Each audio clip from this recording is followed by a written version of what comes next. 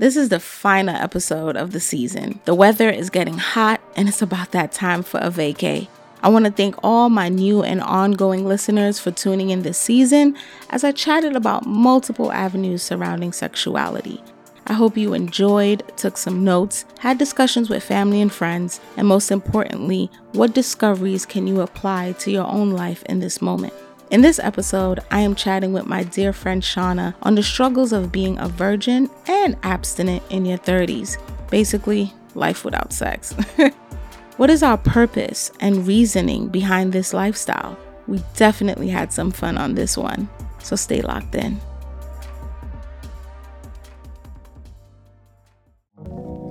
This Around the Way girl wants to chat with you. She's discovering new information in this world that surrounds her, tapping into her inner power, her sexuality, and taking ownership of her insecurities. She discovered she had to unlearn some things.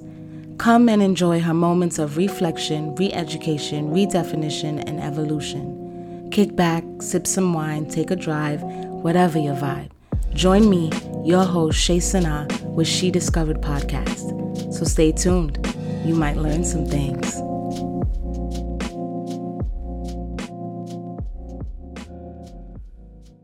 Listeners, I'm here with a dear good friend of mine, Shauna Brown. She is a returning guest to She Discovered Podcast. I don't remember the episode number, but you were definitely a part of season 2 where we were speaking about the beauty of vulnerability as well as debunking the negative connotations that come with vulnerability. So definitely have you back on She Discovered Podcast, my love. So thank you for joining us. Thank you. So happy to be here again. Most definitely. So this time around, since this season, we are talking about everything sex. It looks like my listeners and my viewers spoke to me and I had to listen. This was not a part of, let's say, the plan or the outline that I had for this season. But when your listeners and viewers talk and they request something, depending on what it is, definitely got to answer. So most of my listeners, after listening to the episode of Female Sexual Awareness, which you can find on YouTube if you want to watch it, and you can also hear the audio episode on She Discovered Podcast on Spotify, Google Podcasts, and Apple Podcasts. All of us on the panel were women that were experienced, right? We had already had sexual encounters, and a lot of women who are virgins, I should say, or are celibate, just wanted more of a perspective from that point. They just wanted to get more inside look from the woman that decides, you know what, I want to wait till marriage, or how do I embrace my sexuality while I wait? What does female sexual awareness look like for someone who is celibate, you know? So I wanted to bring you on here because, and we had a discussion beforehand, but to bring you on here because you want to share your experience. So we're definitely going to be tapping into the struggles that be happening when you are a virgin or even when you're abstinent. So if you have not already figured it out, I am the abstinent one and Shauna is the virgin. I want to start actually with the Q&A. You listeners have brought in a lot of questions and we are here to answer them. And then we'll continue to go into any other topic points that we need to reach. So Shauna, you ready for our Q&A session? Absolutely. But before we get into the Q&A, Shauna, I want you to describe or to explain to me, how do you feel being in your 30s, being a virgin or being known as the virgin? And I would assume maybe not many people know that about you unless they're really in your close circle. But what does it feel like for you to know that you're still a virgin in your 30s, knowing that society, it's not the norm in society, right? And sometimes it could be looked down upon or even made fun of. Can you just give us a brief brief description of your story of why you're still a virgin in your 30s. And I know even the way I'm saying it, I'm like, dang, because it's something that has been embedded in the mental, that even when I'm saying it is this feeling of like, I hope she doesn't feel bad. Man, this kind of feels weird me saying this, because when you connect the two, it always is in the light of, man, what happened that you're still a virgin in your 30s? You know what I mean? Or what's going on? So even asking the question, I'm just like, man, this feels kind of weird. But at the same time, you know, we're close friends. So we've had multiple discussions on this. 2 questions I'm hearing. What is my background that led me to this decision? And how do I feel about it presently? So funny. You were asking the question, and the first thing that came to mind, the programmed response when we hear such things, is like, oh, poor you. Poor baby. It's like instant pity. First of all, I don't pity myself. This was a conscious decision, and it's not something that I carry around kind of like crouching. My personality type is that I like to absorb what others are doing around me and evaluate and make a decision. I am spontaneous, but I'm not always necessarily impulsive. So for me, still reeling from the boatload of trauma that I experienced, I was not in the mood to deal with any other drama. By late high school was when I was finally in a place where I was not only just interested, but like I said, it was not a priority. By late high school was when I was like, okay, all right. But I lived in a conservative home, and they were like, shut it down. Mm-hmm. Flash forward to college, dating was a component of my college experience. I also recognized, though, that because I was in college, there would be a certain level of expectations that I would have certain experiences by now. I would say that was probably the time where I felt the most insecure about it, mm-hmm. because I understood the reasons why I did it. Beginning, I was completely avoiding any drama. And later on, I didn't really have the opportunity, right? Okay. And then, but I didn't have the language and the confidence to be able to express that. An important component I must also mention is that in college was the first time that I really encountered major health issues. I was a sophomore in college. I had an accident, a sporting accident, and I broke my back. And so that was also a challenge. And if anyone has ever faced any sort of chronic illness or major life-changing medical situations, you recognize that your time and your priorities shift instantly. So you're not thinking about dating.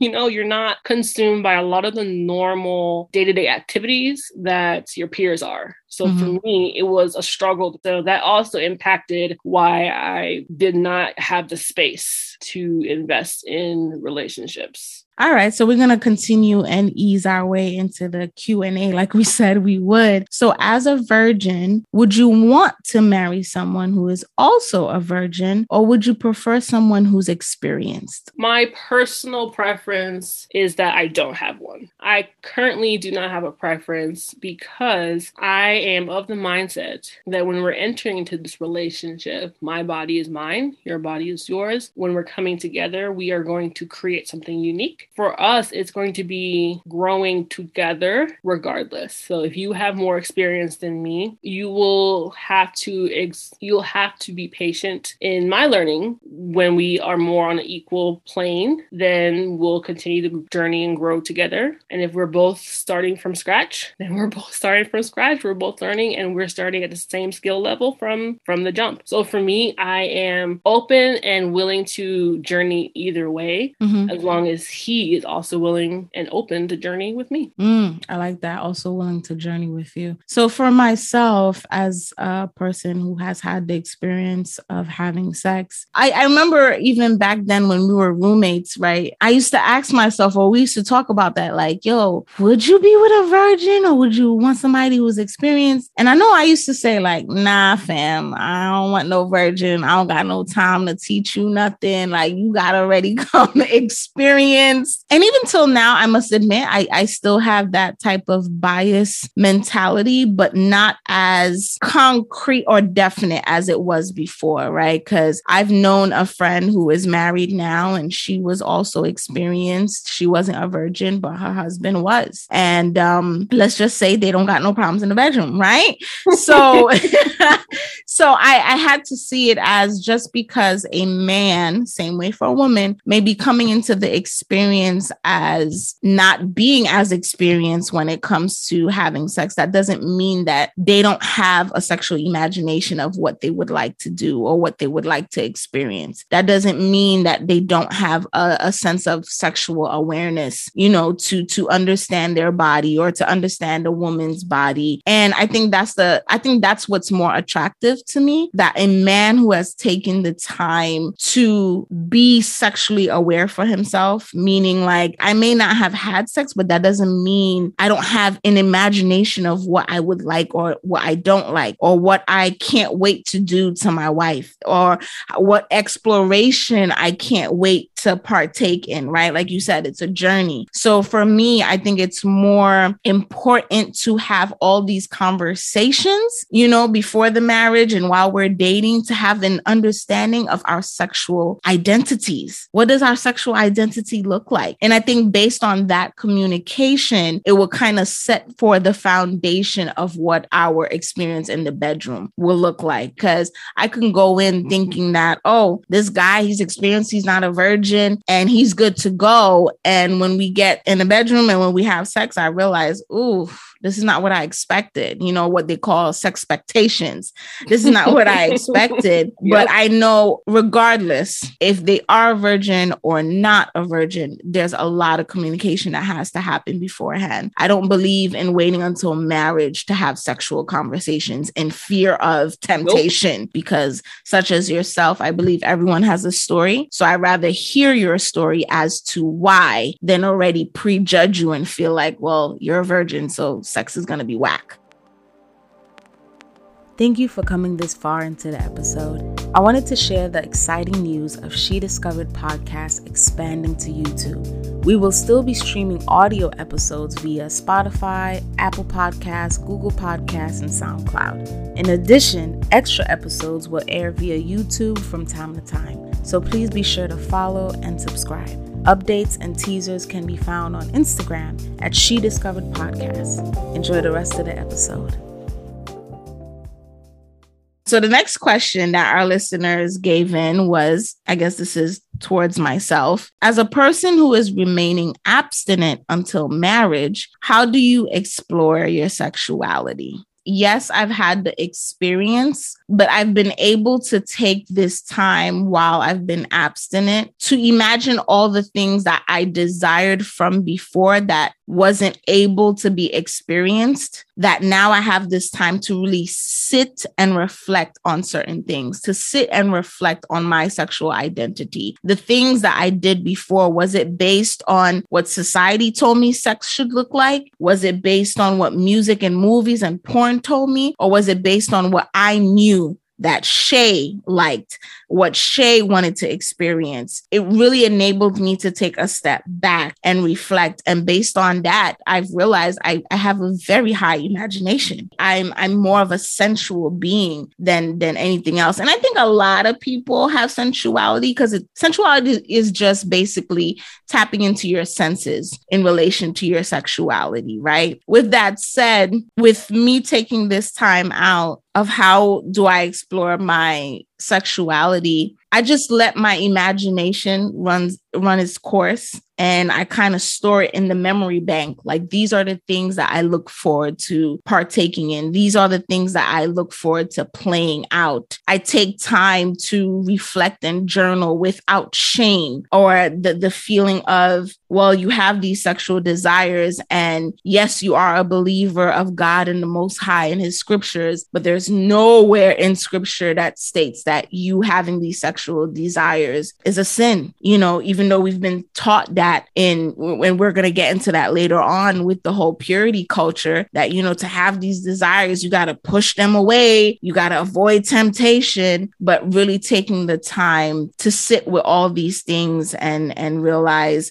or even do stuff like listen to music, light candles, take bubble baths, all those things that they say women should do for self-care, I believe is a component of also exploring your sexuality, because these things, again, ignite your senses, and our senses play a part in our sexuality or in our sexual experiences. So there are a couple of things I wanted to add. I'm glad you mentioned journaling, writing. One of the principles in healthy communication with yourself and others is always being honest. So admitting the truth. Not only when you have a problem do you have to be honest. It's also when you have inspiration, when you have desires, like be honest with it. So avoiding it is not a healthy way of embracing your sexuality. Whether you are abstaining or whether you have never had does not mean that your body isn't cultivating expectations, right? So journaling, you can actually just sit in your thoughts, ask questions. You can get online and find healthy forums, right? Healthy forums that are talking about the things that you're interested in.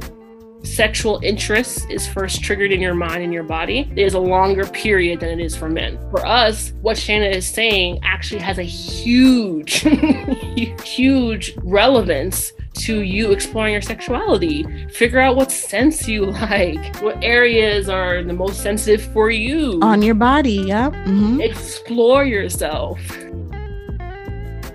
I remember in college because I did go to a Christian university, so there was a variety of experiences that were in the dorm. And there were countless women in college who had never seen their body. I don't get it. So for me, you grow up, you have a mirror, and then you get dressed in front of the mirror, you check yourself naked and dressed. That was how I was raised, right? Mm-hmm. That way, you know, my mom always said, you know, always pay attention to what's happening to your body so that you are aware when something changes and is different. Right. And you can kind of tune in, like, is that a good change or not? But I can also understand that I can look at the mirror without actually seeing myself. So I can get that as well. So it blew my mind that there were women who had never seen themselves naked, like really taking it in. Take that time, get a mirror, put it down, spread your legs and see what you look like. See that it is natural and just embrace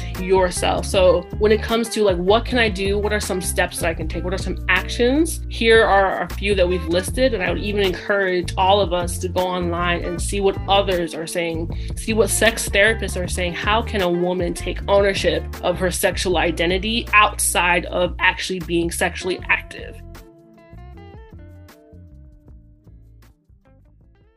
Exactly. And even the part when you said, you know, spread your legs, get a mirror and look down there. For some people, depending on their upbringing or their outlook on the body or sexuality, even that may seem like, oof, why would I do that? And I'm like, why wouldn't you? It's reversing, or not reversing, it's dismantling the thought process that you even examining your own genitals should be shameful. I'll say this, please check out a previous episode on this podcast called Sexual Anatomy, where I actually do have a sex therapist that is on, and we break down the female sexual anatomy. We talk a lot of things. We talk about everything sexuality, but we really do break down the anatomy of a woman. So you'll definitely get the breakdown of your vajayjay on that episode. So I suggest that you listeners go check that out. But let's continue with the question. So I guess this could be for both of us. Do you anticipate performance anxiety? And I'll tell you why this could be for both of us. But I know the person that asked this question was more towards the element of virginity, being that you never got to have the sexual experience in that. Do you fear that when the time comes, you're going to be like, oh my gosh, I don't know what to do. I'm going to do this. Da, da, da, da, da. So do you fear performance anxiety?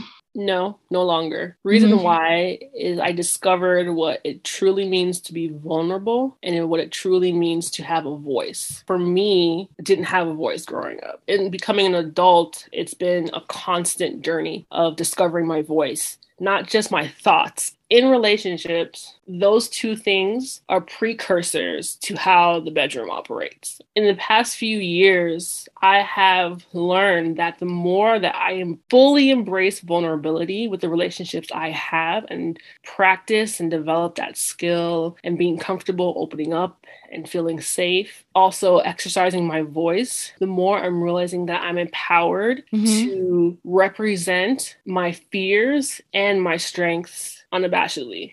And the fear and the anxiety starts to dissipate. I know where my control is at. I have control over my body because I'm speaking for myself. And when you say that, and I think that's so dope. And yes, in our friendship, I've seen how with our multiple conversations, how even that narrative has changed for you. Just as you said, right? A couple of years ago, you wouldn't have expressed it in this sense because of the level of vulnerability that you have learned to, embrace. So kudos to you for that one, right? It's always beautiful in a friendship to see how each party grows in their way of thinking or their outlook on life, right? Previously, earlier in the episode where you were saying the element of like how you take relationships seriously and how you evaluate who you want to be with. And I would say that is another component that would decrease the performance anxiety, not only you having your voice, but the confidence in who you have chosen to be in a relationship with. Knowing that, okay, this guy, my husband, I'm about to have sex with, I know he's going to be patient. We've had, like we said, we've had the sex talk already where it's not now in the bedroom. Yeah. We're like, okay, so let's talk about our sexual identity. You know what I mean? Like these conversations has happened that when the time comes, the anxiety is not there because a trust foundation has been set. So with that said, why should I be fearful or why should I have anxiety when I know that we're in this together? And for myself, people may think that you've done it before. You know what you're doing. It's like riding a bike. It's just going back on it. Bruh, listen, I've had those thoughts because I'm not going to say how many years, but let's just say I've been abstinent for 4+ years. And some people look at me and say, excuse me, what? 4 years? I can't even last 4 months without sex, let alone 4 years. Listen, the struggle has been real. Okay. Yeah, I would say, yeah, I had that thought where I'm like, man, is it going to be like riding a bike? Like, am I going to know? It's been so long, and I've had people make jokes. They're like, yo, it's probably like a cobweb down there. It's collecting dust. It hasn't been used for so long. Like I said, realizing, taking that time to get to know me more, my sexual desires more. And like we've both discussed, I do anticipate that my husband, my partner will be patient, will be loving, will be kind, will be compassionate, and have that communication that I won't have to fear, oh my gosh, am I great? Don't get me wrong. I'm not going to lie. Of course, you want to be the bomb. But again, I think I'm just more looking forward towards the exploration journey. A couple practical things for those who are listening that have not had sex or have had a limited experience is to, once again, find resources, find communities where they're giving you answers to your specific questions. There are sexual positions that are more conducive to first times to make them great. Mm-hmm. And another thing is to have that foreplay discussion. How does he perceive foreplay? How does he understand what the role foreplay plays in the process? So does he understand that you could potentially be revved up in like 10, 15 minutes or 40, 45 minutes? Yeah. Right? Understand that there's no set time limit. Because if he is still under the impression that foreplay is whack, your first time is going to be a disaster. Facts. So the next question, based on like what I was just saying with our hormones and it's not easy, what are the pros and cons of waiting? Of course, one of the cons we can say is the hormonal struggle where, yes, we do get horny. Yes, just because we're abstinent or just because you're a virgin doesn't mean that you don't have desires. It just means that you have made a decision to abstain from sex for a particular reason, but it doesn't mean that our bodies have stopped working. That is one of the cons, that yes, you get desires, specifically for women in our 30s or 40s. Like, I don't know what it is, but it's like the libido or the urge has increased, or at least for me in my 30s, where I'm just like, oh my gosh. Oh, for both of us? Okay. Yeah. It's just like, oh my gosh. Ovulation week is a headache. It's a headache. Do your research. When you ovulating, it is a thing. It is a thing. So it's just like, some days I see some men and I'm like, Lord, Father, have mercy. You know what I mean? Like, the desire is there. So yes, that's one of the cons, where you're just like, I can't scratch this itch. I can't just be like, oh, my little booty calls or things, because of the decision that, both of us have made. To tell you the truth, I wouldn't say there's any other con for me besides just that, because everything else that someone would deem a con, in the sense of like, well, I'm not getting experience, just based on everything that we just said, I feel like, well, the time will come. And when it comes, I feel like it's going to be a beautiful experience. It's going to be a explorative experience. It's going to be a journey. You know what I mean? So I'm not worried about the lack of experience that I'm getting. I'm not sure what other reasons a person would see it as a con, because I believe that we're tackling so many of the other areas in which people would deem as a con, where it becomes, like you said, exploring our sexuality, not feeling shame or not feeling that we have to wait until the day comes to do that, becoming sexually aware, self-aware. I think we're tackling all these things that, you could correct me if I'm wrong, the only con I would say is when the hormones start kicking in and you just can't scratch that itch. Self-control is a challenge, and that ties into that whole con realm of how do I deal. The things we always hear that fall into the con category is just because, like, how do we respond to what's natural? I agree, there's not really a lot else out there besides that, like how you react to it, but it's 100% real. Quick story, with a lot of the health issues I've had to deal with, I've had a lot of hormonal imbalances at different stages. I remember I reached out to you and I was like, Shayna, I'm crawling up the wall right now. Yes. Some health issue, and it was causing such an extreme imbalance with my hormones that I remember there was a month, 4 straight weeks of high off the charts drive. And I was just like, God, I don't know what to do. Like, I was going bonkers. I couldn't process. I couldn't get anything done during the day. Couldn't get nothing done at night. I was like, no, it's 7:00 bedtime.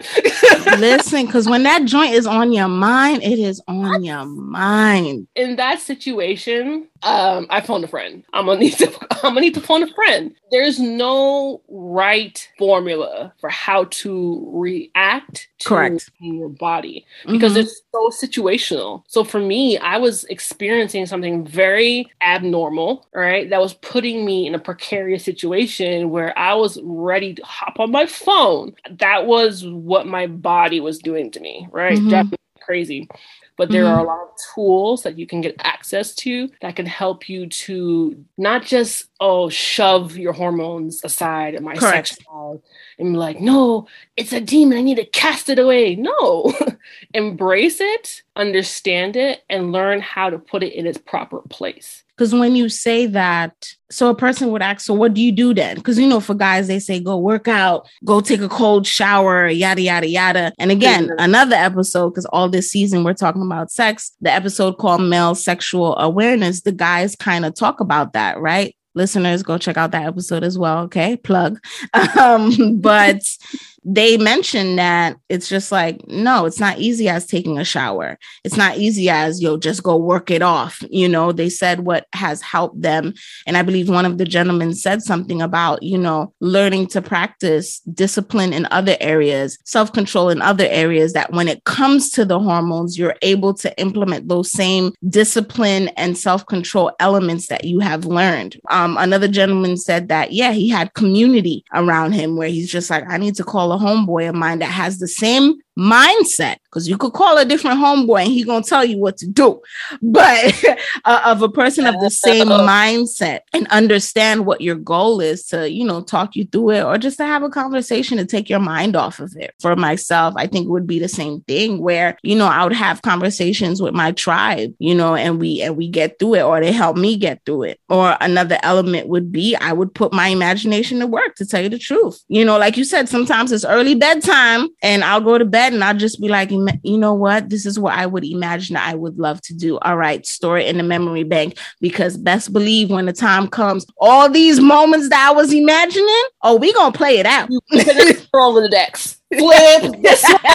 Flip this one. Listen, future husband, I'm gonna tell you now, we gonna have some fun.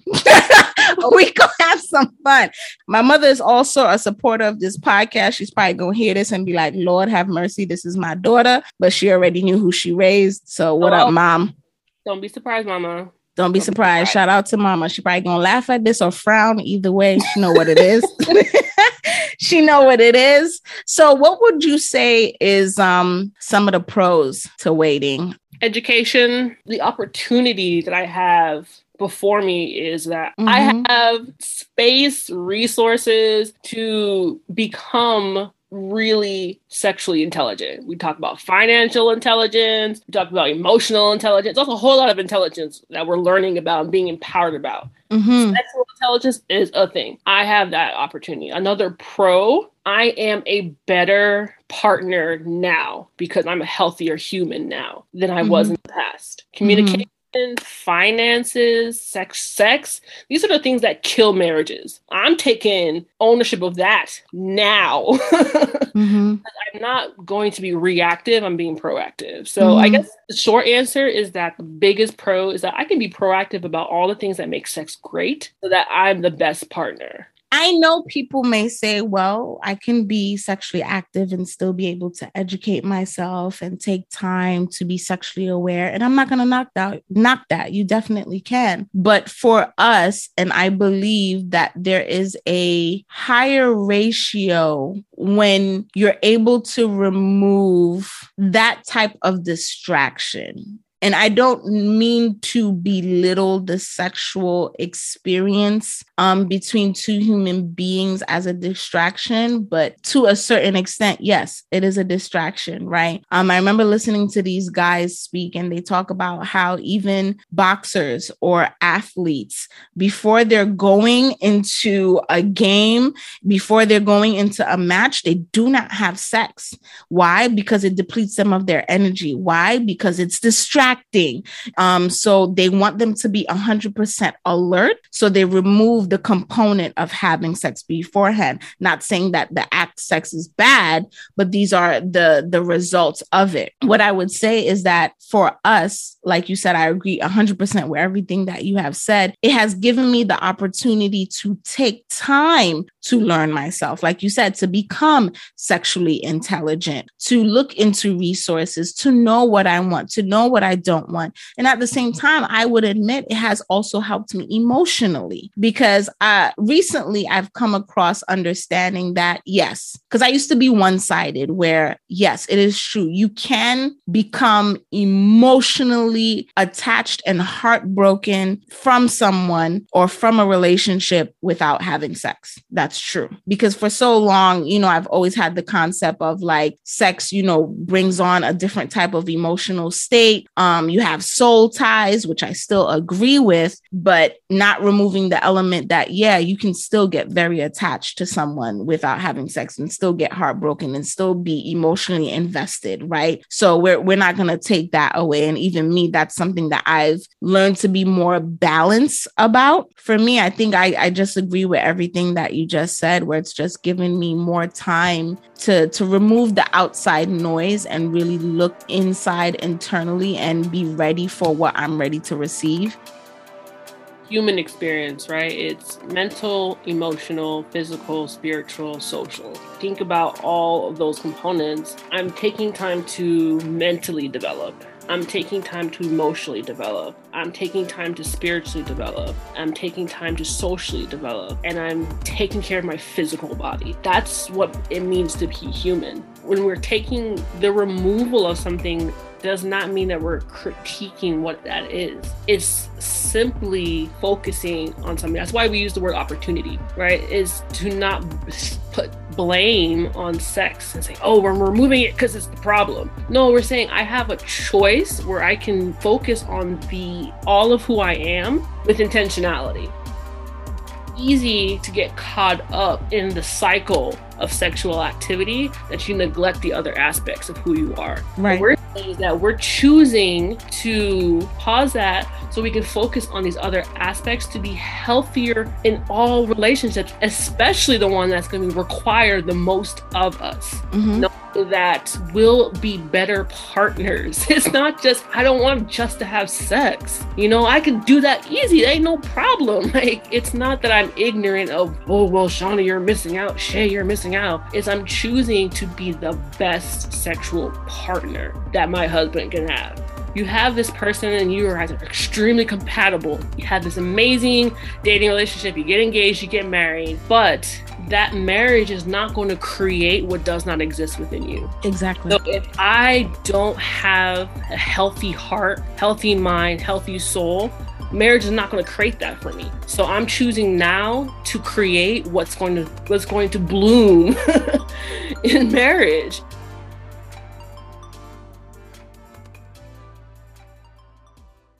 Again, people would say that you're able to experience these things where you don't have to wait until marriage to have sex. That I can choose to be, like you said, intentional with the partners that I have. I can choose to be intentional with, that one partner that I have and have that sexual relationship, which is true. I'm not going to knock that. So it goes into that next question of, so if that's possible to have outside of waiting until marriage, then why do we choose to save sex until marriage? So for me, I'm looking for as many opportunities in group settings by ourselves, in and out, conversations on the phone, video chat, whatever, to really know and qualify, are you someone worth my time?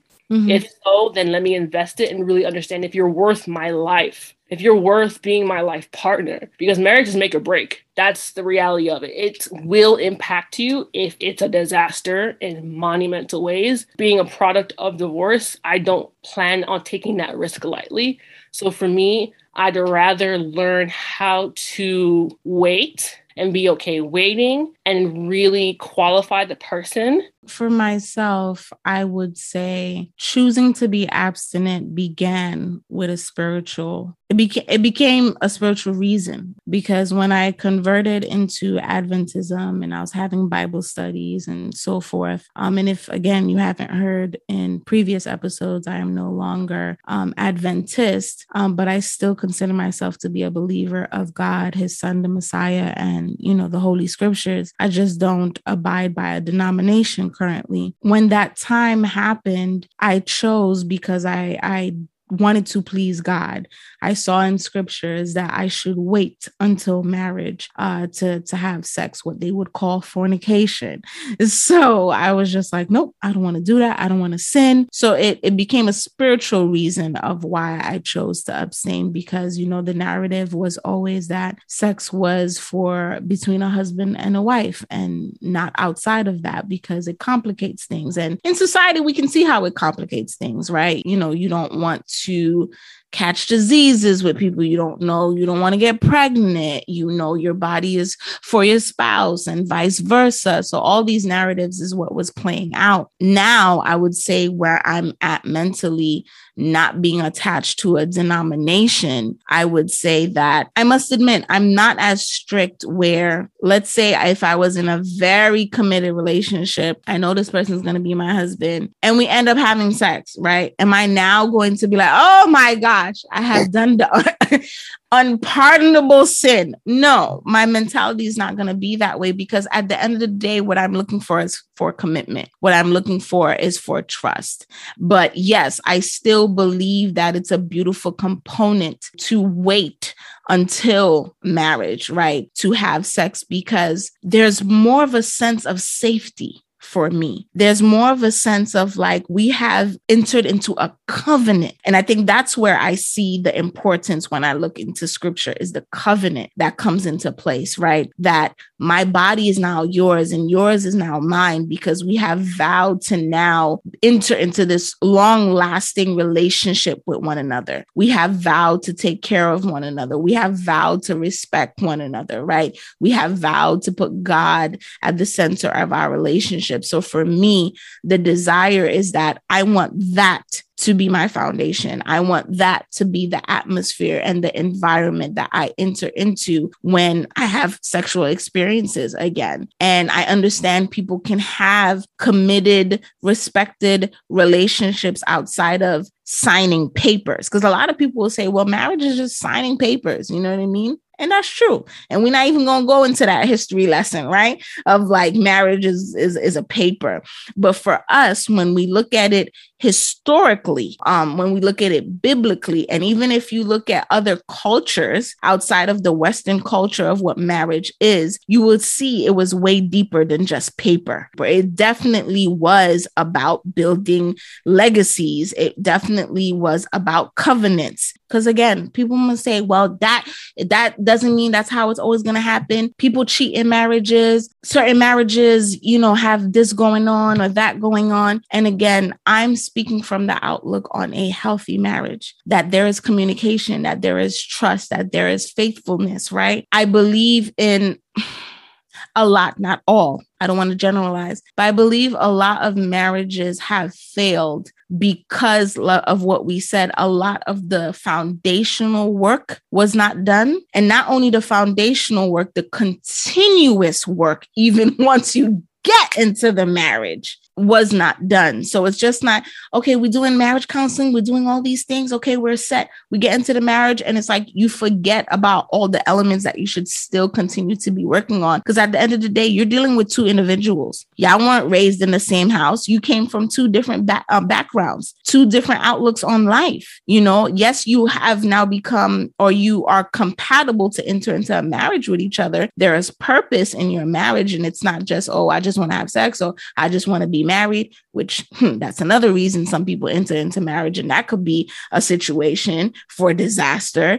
But what I'm trying to say is that understanding that let's say this, even siblings that come from the same household grow up to have different personalities.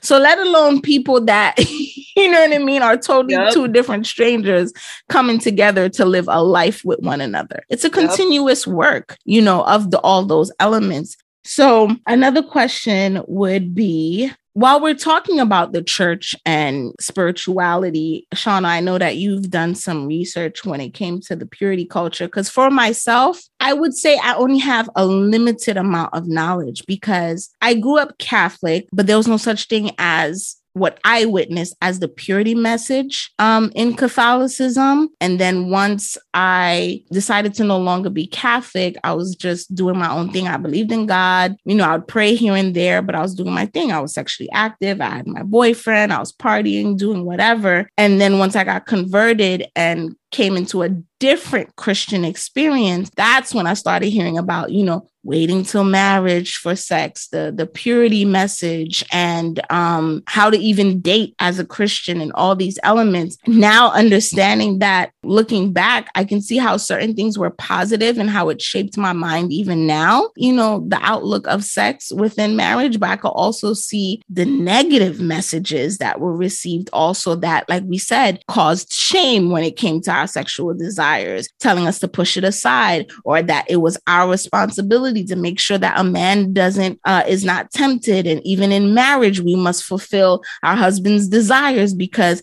it's our responsibility that he doesn't cheat. It's crazy. But you growing up in Adventism and growing up in the church, you saw more of these narratives. So it's like the purity culture gave an illusion of happy, fulfilled marriages based on remaining quote unquote pure before marriage. And that wasn't always the case. So what is your definition of that or experience with the purity culture? My experience was that it put a lot of emphasis on painting this idealistic utopian experience. I do X, Y, and Z, boom, done. Marriage is going to be great. Then people start getting married. I'm in my 30s. A lot of my friends married. Surprises start coming around. Know what to do? I was petrified. Like, you have women petrified of the wedding night because they are uninformed and they feel a pressure. They feel so much pressure and anxiety. I understand that the purity movement was, you had boomers and older Gen Xers who came out of like the 60s and the 70s. Mm-hmm. They saw stuff and they wanted better. You know, they wanted better for the next generation. I completely get that. But that's why throughout this podcast, we've emphasized that fundamental principles are what make relationships successful. Mm-hmm.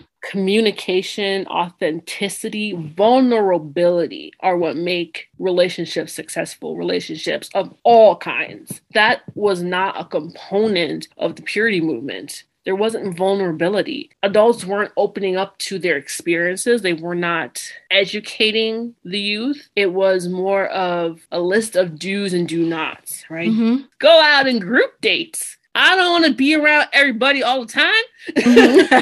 Right. When you say that, it reminds me that in the mission to abstain from sex and to avoid temptation or avoid your sexual desires so you don't burn in hell, and that's another concept, in essence or in turn, you actually were not equipping people properly with social skills. You were not equipping men and women to be ready, like you said, foundationally for the sexual experience. You were just basically suppressing everything. Because when you say group dating, right? That's fine. That's cool. But in the sense of like solo dates are a no-no. So it's like, how do you even equip the man and the woman to even know how to socially communicate with each other, how to practice self-control or discipline, or how to, like, you evaluate a partner if you're never in a position to evaluate them? Exactly. How to evaluate them. So all those elements. And I'm like, man, that is so true. It was like the mission for wanting to just save you, you know what I mean? And keep you pure. And it's like, what's the definition of pure anyway? Because there's a lot of people out here waiting. Doesn't always equate pure, or doesn't always equate better sex. Because especially if there is a lack or misconstrued information that is being given. I'm thinking about it now. And I remember this girl in high school who said, during prom, she's gonna, make out with her boyfriend, but she's gonna make sure she doesn't lose her virginity. She comes back the next day or the weekend, the week after, because it was during the weekend. And then she's just like, so guys, this is what I did. She was like, yeah, so, he did anal. And then we're like, I thought you said you wasn't going to lose your virginity. Well, I didn't lose my... I didn't lose my virginity. He gave it to me anal. So it's just like the front is still intact. And I'm like, oh, so that's your definition, that now you deem that I'm still pure because I didn't have quote unquote intercourse. My friend, he entered the back. You know what I'm saying? So it's just like even our definitions of what purity is, you know what I mean, has been misconstrued of, well, as long as you don't have intercourse or as long as you don't let anybody touch you, but not understanding, like you said, and suffocating our understanding of what intimacy is. Yo, the purity culture even said like, yo, don't even hold hands, fam. Yeah. Don't even hold hands. Because I Kiss Dating Goodbye. How many of you have heard of that book? Yep, I Kiss Dating Goodbye. So it's like teaching you not even a healthy concept. Instead of giving us healthy tools, it was more of suppression, which now you sent a whole bunch of individuals into marriages where not only was the sexual experience affected, but that now seeped over into the social experiences. It seeped into the other forms of communication within the marriage. And then you wonder why, even within Christendom, there's so much unhappy marriages. It's not that the problem that Christian dating or Christian marriages or people that believe in the Bible, that's a problem, or the sanctity of marriage is a problem, is the way that we've been equipped to enter into marriage is the problem. The fact that we haven't been given the healthy and intelligent tools to enter into a spiritual marriage. You know what I mean? So it reminds me of Brene Brown. For those of you guys who are not familiar with her, she is the queen of emotions. She now has a show on HBO Max, just came out recently, early 2020, and it's amazing. So as the queen of emotions and really taking the topic of shame and really teaching people what it means to be vulnerable, taking that nationwide, probably global now, and educating people. She shared that as a parent, it helped her to understand that when we're talking about emotions and communication, all these things we're talking about, like, okay, but isn't this important or isn't that important? She realized in our culture, we've been taught to protect people from instead of how to react to. So instead of teaching people how to respond to your body, how to respond to your emotions, how to respond to your thoughts, how to respond to external factors you don't have control over, instead we're driven to control and prevent. And this is not to throw shade at anyone in particular, but it's an opportunity for us to take a moment and be introspective. Let's use the example of parenting. How many times, and it's so easy and it's so understandable. We're not saying that we're bad people, but a kid is running down the driveway, playing, and then trips and falls and skins their knee. How many of us would want to make sure that never happens again instead of teaching them how to respond to the pain? Correct. Teaching them how to get back up. I want to protect them. I want to put them in a bubble. That's not productive.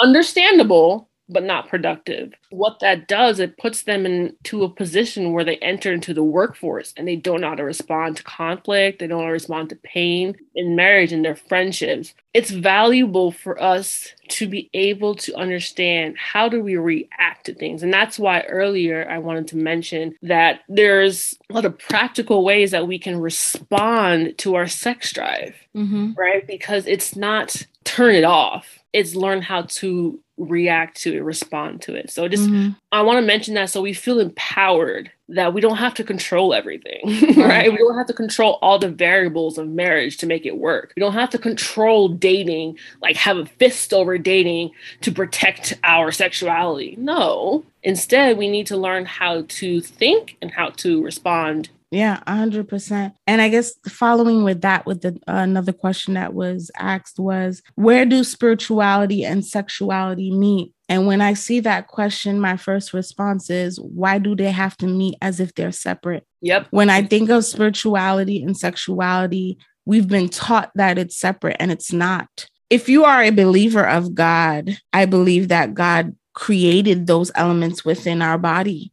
In the episode that I did with the sex therapist, she mentioned something about our anatomy when she spoke about the clitoris. And she said the clitoris has no other purpose in our anatomy but to experience pleasure. So if that's the case, why is it put there, fam? Clearly it's put there for me to experience pleasure. If it's a part of my anatomy to do so, then my creator, God, the Most High God, knew what he was doing and the beauty in that. Now, where it becomes out of context is where we have perverted sex, where we have separated it from us being spiritual beings, partaking in this sexual act. But it's not outside of each other that they need to come and meet, but understanding that they're one and the same. But we've been taught that they are separate. Now, the question should be, how do we now discover how they're one and the same? How do we now, what I mean? You know what I mean? How do we discover that they're now one and the same? How do we ignite it to bloom within us where our spirituality and our sexuality doesn't have to be separate? We turn on the light to our sexuality, but put spirituality on the back end, or we put our spirituality, turn the light on for that, but put our sexuality aside, understanding that they coincide with each other. But how does that look? And I think even that, I don't even think we should answer that question. I think that should be an explorative thing for each individual for themselves. What does the spiritual and sexual component look like together within myself? You know what I mean? Or if you're a believer in the Bible, what does the Bible say about that outside of what we've been taught in the church about it? Because let's be real, the church ain't teaching you about how sexuality and spirituality are one and the same. They themselves have separated that. I would add to that, how do you define spirituality? One of the things that I love about conversations with Shay is that we oftentimes take on topics that have been tossed out the window within Christian circles. Mm-hmm. Is there any truth within this topic? And then, pull it out and really, analyze, dissect it. I was like, well, how does spirituality connect to our sexuality? We are spiritual. We are sexual. Right. If we want to go back to the beginning, God created us to commune. Inherently, God is a social being. Being social and spiritual is synonymous. Amen. God says, I am. There is no him without it. I am sexual. There's no human without sexuality. There's no human without spirituality. The challenge is how we develop and understand it. I'm glad that Shayna is having this as a challenge to everyone to really be introspective. It can be hard to define because there's so much ambiguity out there. I echo that challenge because we took it. We took that challenge because we didn't want to depend on external factors to define our relationship with God anymore. Amen. I'm figuring it out, or I feel like I have figured it out, but I don't want to say I have figured it out. It would mean that there's no more room for more knowledge, or there's no more room for new discovery. So I will say I am figuring out that element of how does my spirituality and sexuality play itself out in my everyday life and how it's going to play out. So with that, we'll wrap it up and we'll do this last question. And I believe how we've been answering our questions has actually overflowed into some of the other points that we were going to make anyway, right? So, but this question, and I think we've answered it a little bit with other questions, but I guess we could go a little bit deeper or maybe add on things that we have failed to mention or forgot to mention, I should say. How do you plan on expressing your sexuality and your relationship when that comes? Look at you smiling. One of the first thing that always comes to mind is having that communication about how and where. So growing up in a conservative Christian environment and being half West Indian, it was a bed in a bedroom. I'm not that woman. For me, I see it as something it's like an adventure. A lot of studies have discovered that women, as we mature and our sexuality matures, we require more versatility to hold our interest. So monotony actually tends to statistically kill the sex drive for women. So for me, that's the type of environment I want to be a part of. I'm all for let us continually put ourselves out there and step outside of our comfort zone. That's how I envision. I think that's a good way to explain it. I don't want to have a box, and not to throw shade, but for me, my personality, in order for me to be happily content in my sexuality 20 years after, we need to be doing that, because there are a lot of people who start off in that space and then it fizzles. And I love that you mentioned it with sex, because remember I said earlier that, a lot of the mistakes that we make within marriage is the foundation that we set beforehand. We felt like as soon as we get married, we didn't need to continue it because we're married now. And it's like, no, everything is continuous. So even within sex, it's just like, yeah, let's continue to be playful. Let's continue to explore it. But don't get me wrong. We understand the elements, especially with women, when children come into play. Our hormones are changing, life changes, health issues may come to be a part of that. But again, if you're dealing with two individuals where communication is the key element to the relationship, and trust and compassion and kindness, understanding all these elements, of course, we understand there are times where we're not going to be so great with implementing these things, right? We're human beings. We're going to toss this paper aside this week. yeah, right. Like I don't feel like being so kind right now. But at the end of the day, just understanding that, even within the life changes, that again, we will be intentional about. For myself, I would say how I plan on practicing my sexuality is basically what I said earlier, realizing the depth of communication, imagination, and most recent discovery is redefining foreplay. And what I mean by that, I realized, again, speaking to the sexual therapist, that she said a lot of times we see foreplay as things that we can do physically before penetration. So it's like you said, the touches, the kisses, the taking our time, maybe it's the music. But she was like, foreplay is anything just like the terminology for, which means before the playtime comes, or maybe before penetration happens. What are all the elements you're doing beforehand? And it doesn't have to be physical. Mm-hmm. Are you sending a sexy text message saying, I can't wait till you get home? Are you cooking an awesome meal? And that could be male or female. What are the things that you're saying to me throughout the day that doesn't even need to be like sexual innuendos? What are the ways that you're even prepping my mind, for the sexual experience? Because again, these guys that I was listening to, the same ones that were talking about to be aware that sex can be a distraction, especially for athletes and stuff like that, that they said, and I love the way they said it, but they basically said where they were like, yo, before I hit the headboard, I need to hit her vision board. And I said, oh, hey! Said, ooh, he was like, a lot of times we want to, enter her, her canal, but we don't want to enter her mind. And I was just like, brother, preach, brother. So they were like, yo, what are the ways that you're stimulating her before you even penetrate her? So I think those are the ways that I'm just like, oh, redefining what foreplay even looks like. Doing this podcast has enabled me to express myself sexually this season, talking about sex, learning about sex, talking to other people and understanding their perspectives and outlook on sex. It has educated me so much that I believe it has prepared me even to know or to have more questions to ask my partner. Because it's like I've been filled with new knowledge. So it's just like, yo, let's talk about it, from both male and females.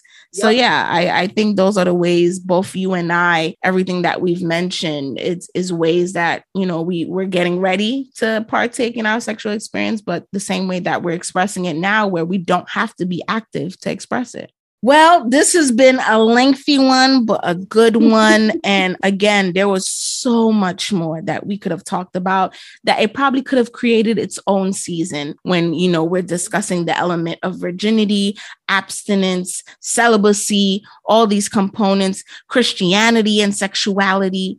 All these things are just not a one episode thing. I understand that. But I hope, my listeners, that we've left you with a lot of gems, a lot of resources and things to think about so you can continue on the journey of educating yourself when it comes to that. If you have also chosen to be abstinent and waiting until marriage, or even waiting for more of a fulfilled relationship before you partake into sex. And of course, this will be in the descriptions, in the show notes, but I'll say it here anyway. We do recommend that you read a book called The Great Sex Rescue, which discusses even the purity culture, all the negative connotations that have come along with the sex topics that has happened within Christianity, and how you can recover from that, and the positive elements of sexuality and Christianity, or sexuality and spirituality. And the same author, that author is Sheila Ray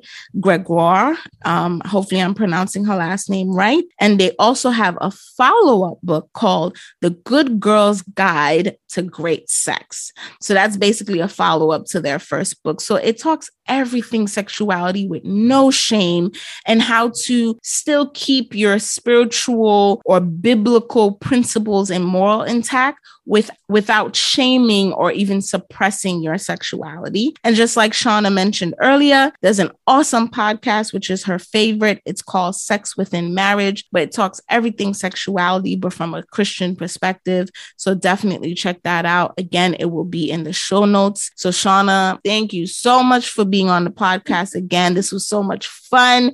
We have been vulnerable. We have been honest. Thank you. Thank you. So again, listeners, hopefully you've enjoyed this episode. Please share it with anyone that you believe will be benefiting from it. And then until next time, tune in to She Discovered Podcast.